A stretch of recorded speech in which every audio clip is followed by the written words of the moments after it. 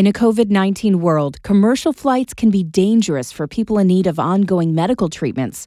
One organization is flying patients all over the country for free, providing a safe alternative. We're finding many more people calling us because they are so afraid to fly commercially or to drive long distances and having to stop at rest areas, to sleep over in hotel rooms, and asking us if we can help keep them safe and get them to the medical care they need to get to. Hi, I'm Billy Branham.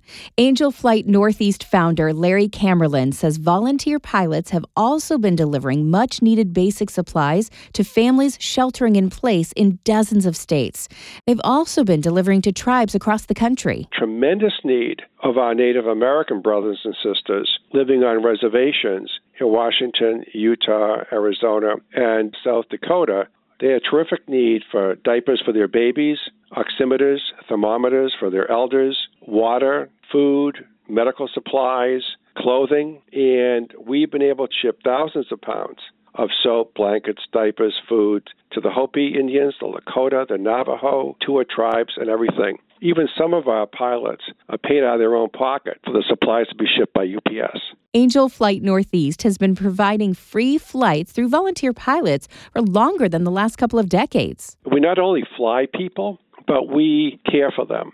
And we are truly companions on their journey. Whether you needed one flight or you needed, in one case, a young lady, we flew over 800 flights over 12 years for 6 clinical cancer trials. Larry explains why they do what they do.